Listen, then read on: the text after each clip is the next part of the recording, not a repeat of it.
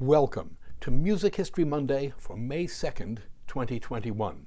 I'm Bob Greenberg, and the title for today's podcast is Giacomo Meyerbeer and French Pop-Op, a term to be defined in due time.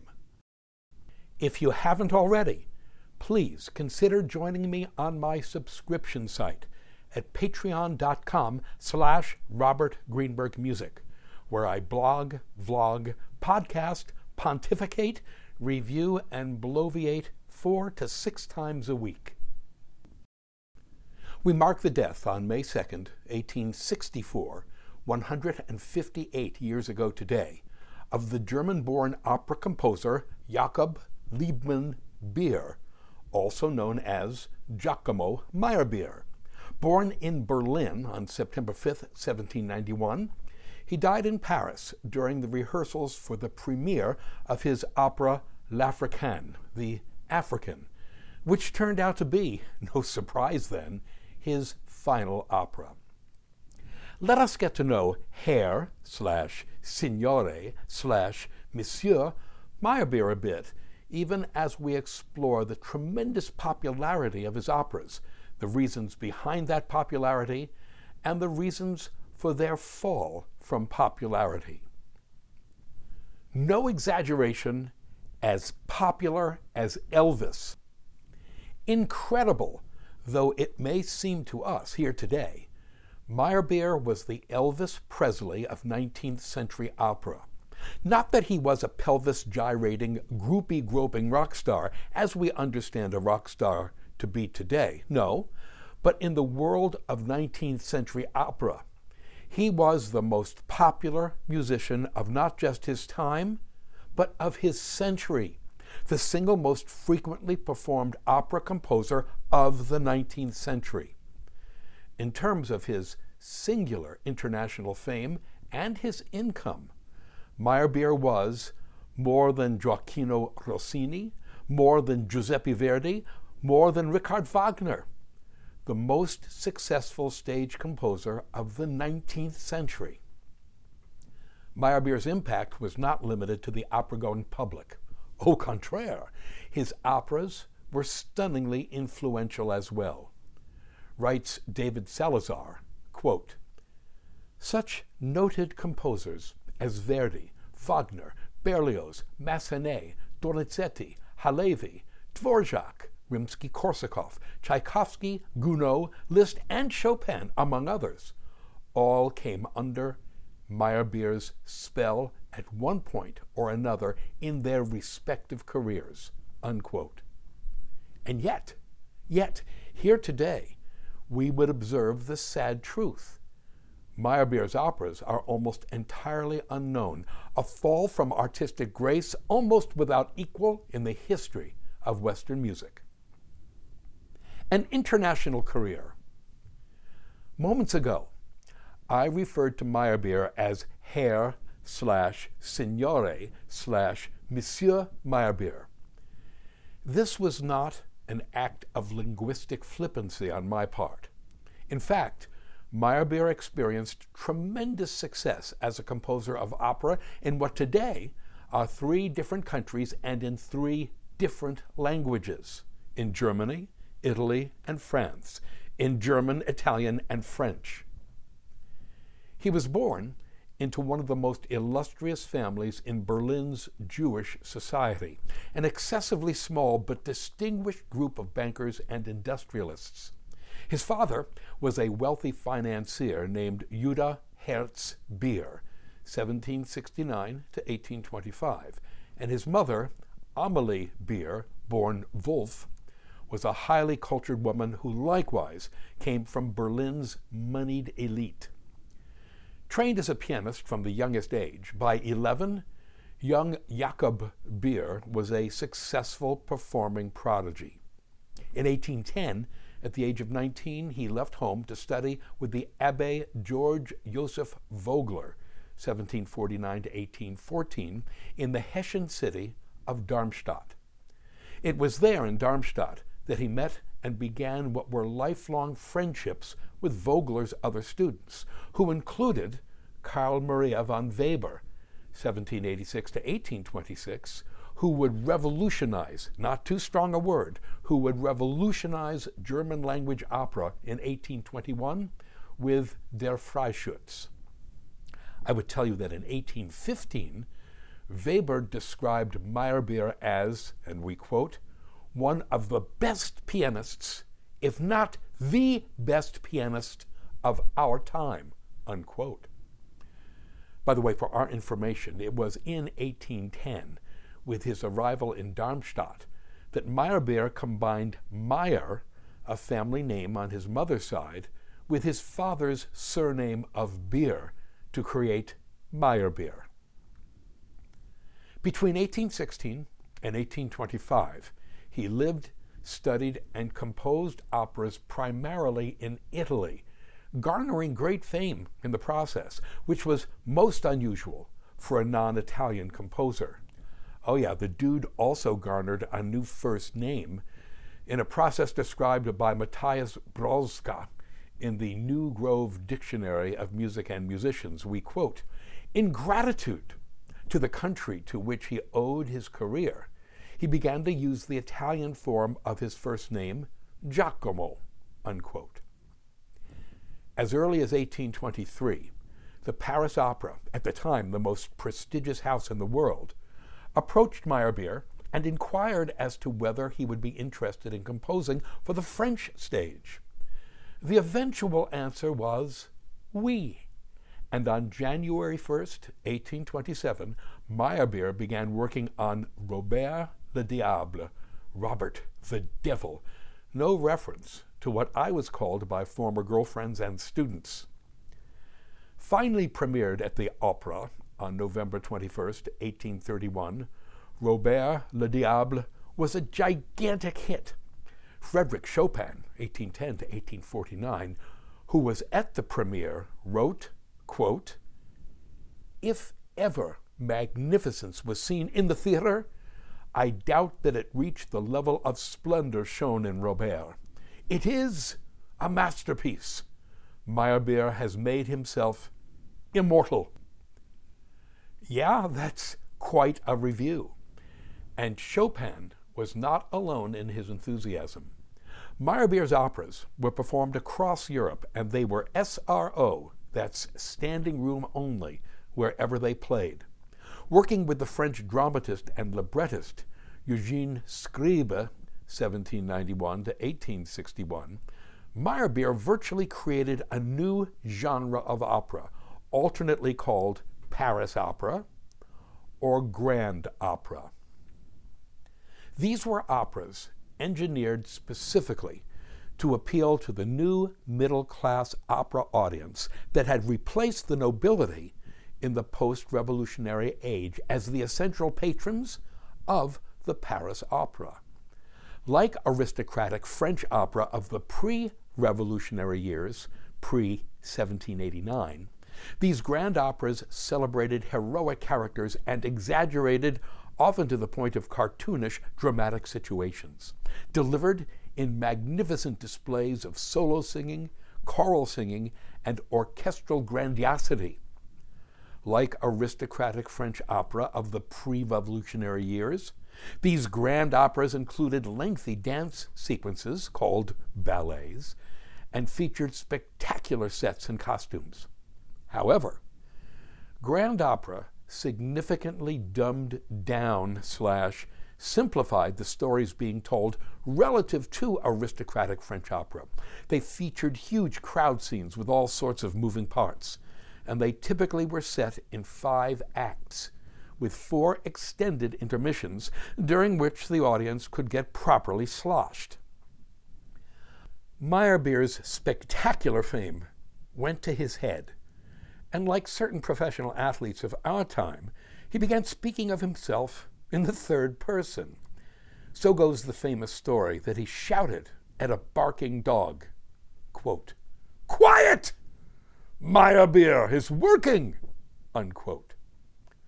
So many Meyerbeer stories, so little time.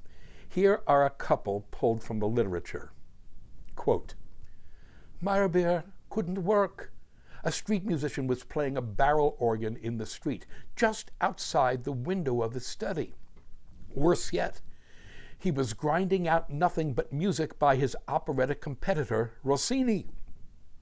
Aiming a servant at the disturbance, Meyerbeer offered 2 francs if the nuisance would go play somewhere else.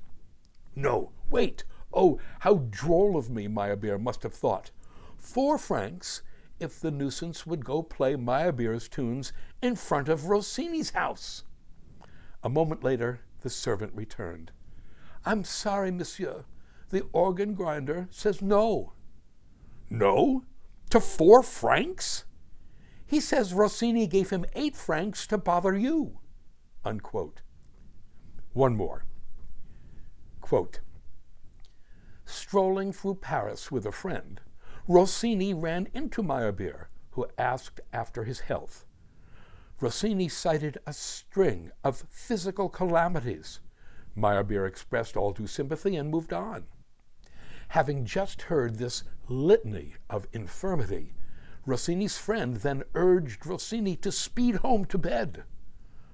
My dear fellow, I feel perfectly fine, Rossini said, but it so cheers our friend Meyerbeer to think that I'm at death's door that I hadn't the heart to disappoint him. Unquote. In fact, the great Gioacchino Rossini, 1792 to 1868, who had moved to Paris in 1824, was disgusted by the operas Meyerbeer and his librettist Eugene Scriba created for the Paris Opera. For himself, Scriba was so prolific that even in his lifetime he came to be considered not so much a writer as, quote, a libretto factory, unquote.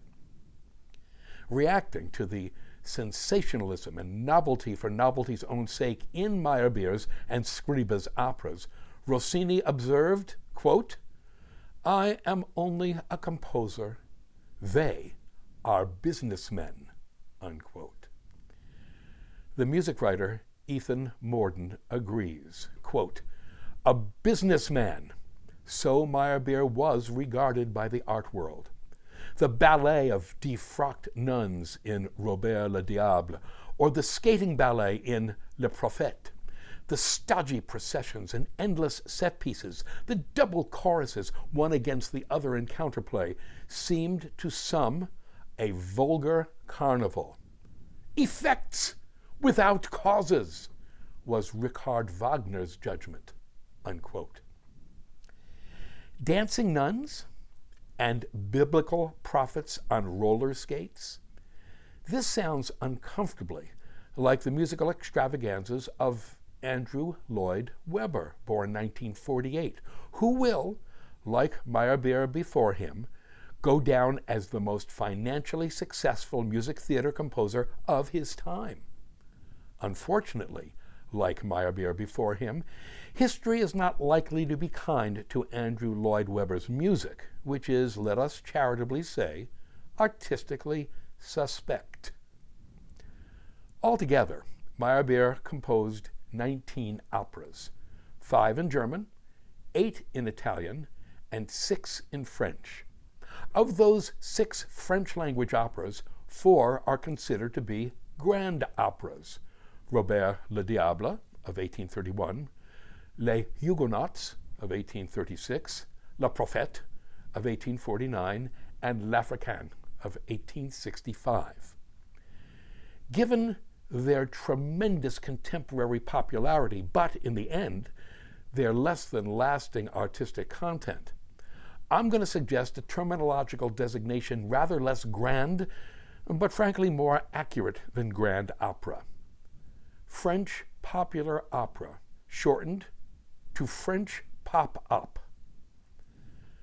Calling Meyerbeer's most successful works pop-ups might help us to verbally frame his success as well as his incredible fall from popular grace, of which there is no parallel in opera history since the invention of modern opera by Christoph Willibald Gluck in the 1750s.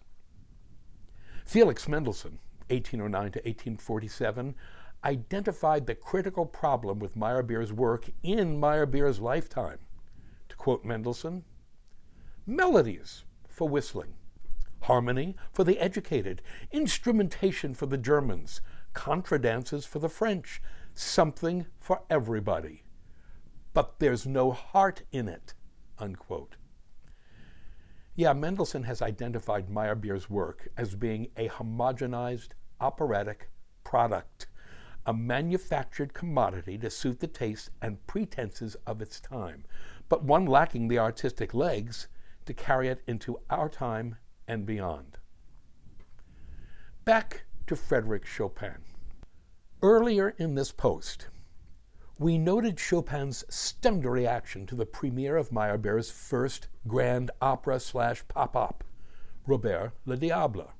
Quote, "If ever magnificence was seen in the theater, I doubt that it reached the level of splendor shown in Robert. It is a masterpiece.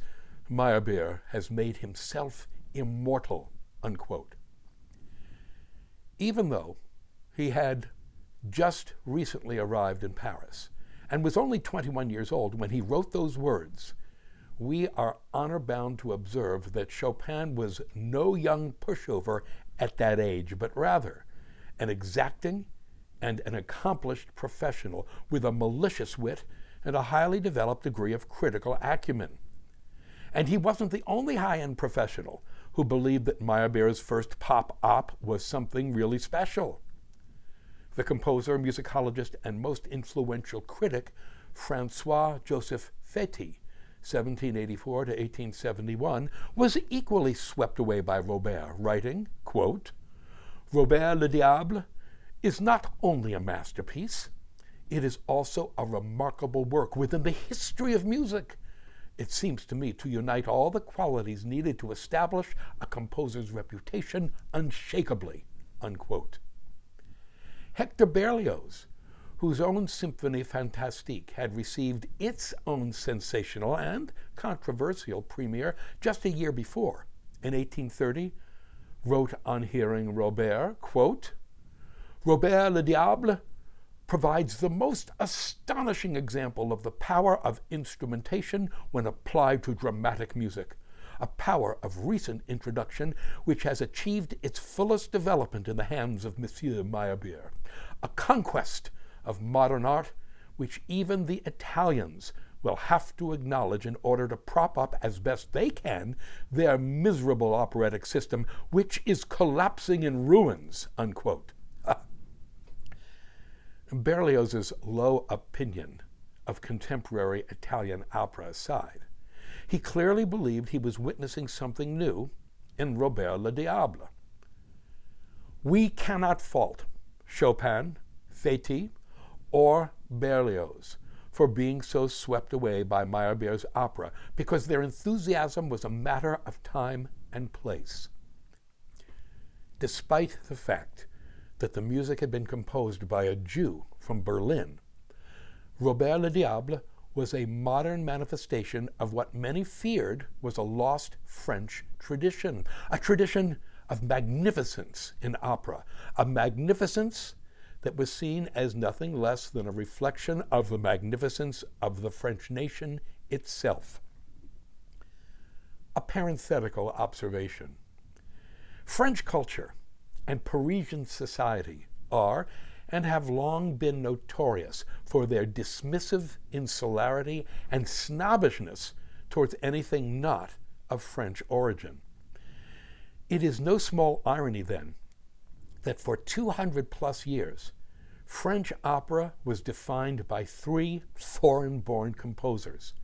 The Italian Jean-Baptiste Lully, born Giovanni Battista Lully, 1632 to 1687, who was Louis XIV's chief court composer, virtually invented French court opera as we understand it today.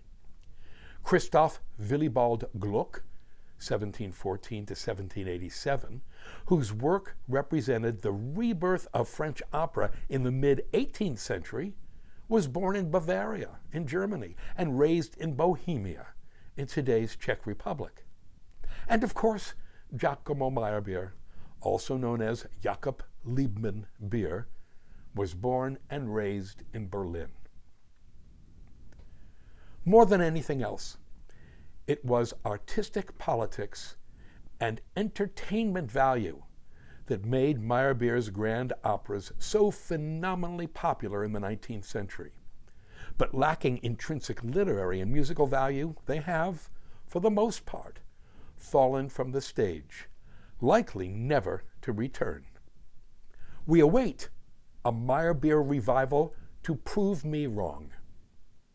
Thank you. To sample and download one or all of my many courses on subjects musical produced by the Great Courses/The Teaching Company, please visit my website at robertgreenbergmusic.com.